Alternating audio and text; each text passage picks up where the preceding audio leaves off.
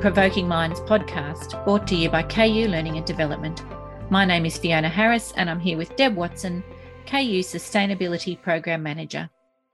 Before we begin today, I would like to acknowledge the Dharawal people, the traditional owners of the lands on which I'm on today, and acknowledge the contribution Aboriginal people have made to caring for country for many thousands of years, and whose knowledge, cultures and histories recognise and honour the interconnections of people and place. Welcome, Deb. As KU Sustainability Program Manager, I know you are deeply invested in ensuring the children of today have a future they can feel secure about. Can you tell us a little of what drives this commitment? Thanks, Fiona. Certainly, and like many of us, I've recently been isolated from family and in particular my grandchildren. And I began to reflect upon the world as they might be experiencing it. As a 4-year-old and a 2-year-old, their current world is very much driven by their parents' choices and the environments they're exposed to. Harvey attends a KU preschool and he enjoys a natural playground with chickens and gardens. His dad is a keen gardener, so the preschool program reinforces Harvey's learning that our earth sustains us and that we share this earth with many living species. So without formal lessons, Harvey's absorbing what I've referred to as the 4 big ideas. And that is, there is only one earth which we can call our home. We share this with many living species and it sustains us all. And this creates a sense of reciprocity for us as we have a responsibility then to care for this earth, our home. So Deb, what can we do in our early childhood programs to improve the outcomes for children so that they can look forward to their future with more certainty? I believe early childhood programs that provide education through play and with an immersion in life provide the best start for our children. We understand that at the core of early childhood programs resides a goal to support and sustain young children. And we seek ways to embrace and enhance their lives now with engaging education programs while also preparing them for the future world. Our early years learning framework with belonging, being and becoming embraces this duality of now and the future. So I began to wonder, what might the future look like for these young citizens of our world? How does what we offer now prepare them for a future world, a world that we can only surmise at? Now, given our focus on children under 6 years of age, one is only to apply a little maths to understand that this generation of early childhood participants will be in their 20s in the year 2035 and onwards.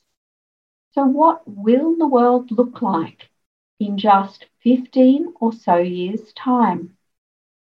Given the Intergovernmental Panel on Climate Change's recent report, which confirmed the world's climate has been impacted by human actions with rising temperatures and increased climatic events, we know our children will be experiencing a very different everyday way of being to that of my generation at their age. And a quick glance at some of the headlines suggests that we may have a team housed on the moon, or that space travel will have advanced, and certainly jobs could look very different. Hopefully, in this positive scenario, we've also revised the way in which we produce adequate sustainable food, addressed poverty, cleaned our air quality with the use of renewable energy, and removed single-use plastics from our life and cleaned the oceans and waterways. That is a great vision, Deb, and it provokes some thinking and hopefully some actions by our communities and governments. But what if we just decide it's too hard? What might the world look like? Fiona, that scares me.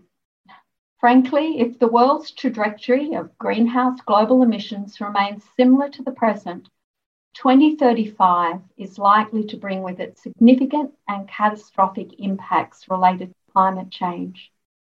As referred to the earlier IPCC report, it is evidence that climate change is already affecting every region on Earth in so many ways. and that the changes we experience will increase with additional warming.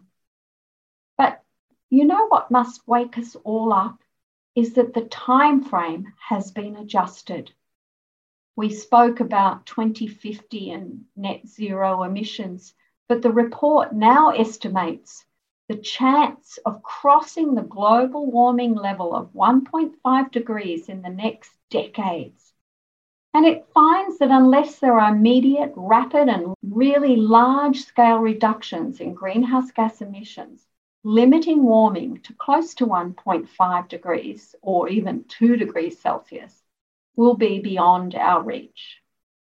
The fact is, many countries recognise that we must act now in order to turn away from such a scenario, and they're working towards that more hopeful world I described initially. And it is this reality that drives my commitment. If we don't modify human behaviour now, our grandchildren and the young children we currently have a duty of care for will be facing a very different world. And I'm not just talking about increased technology here. Is it little wonder that our youth are out in the streets raising their voices in protest or heading to the judicial system to affirm their right to this duty of care, which includes ensuring our government does not cause them physical harm in the form of personal injury from climate change? So, Deb, you're suggesting that early childhood educators have an opportunity and indeed a responsibility to support change. Can you expand a little bit more on that? Certainly. We see our families most days, and I'm sure you know how important their children are to them. They care for their children's future and they want them to be safe, to be healthy and developing and using their strengths. As early childhood educators, we have influence and a responsibility to work with these families and communities for a world that sustains all life. We must recognise that the decisions about the way we live, the resources we use, and how we share these impacts on future generations of all living species. For me, we must embrace the science with a political will to turn this around. As an educator, I sometimes wonder, can I make a difference? What can I do? It's then that I'm reminded of Desmond Tutu's advice. Do your little bit of good where you are. It's those little bits of good put together that will overwhelm the world. That's good advice. Thanks, Deb. I'm regularly encouraged by your energy and commitment to education for sustainability, and I know that your wisdom will benefit the lives of many of our children into the future. Thanks again for sharing with us today. Thank you for the opportunity to share my thoughts. I look forward to hearing the stories educators might offer in supporting a positive future for our children.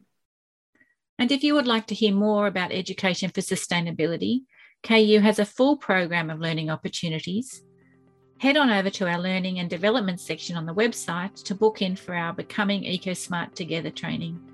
You may also be interested in purchasing a copy of KU's new publication, Because We Care, Education for Sustainability in Action, which is a guide Deb has written to support early childhood centres become more sustainable.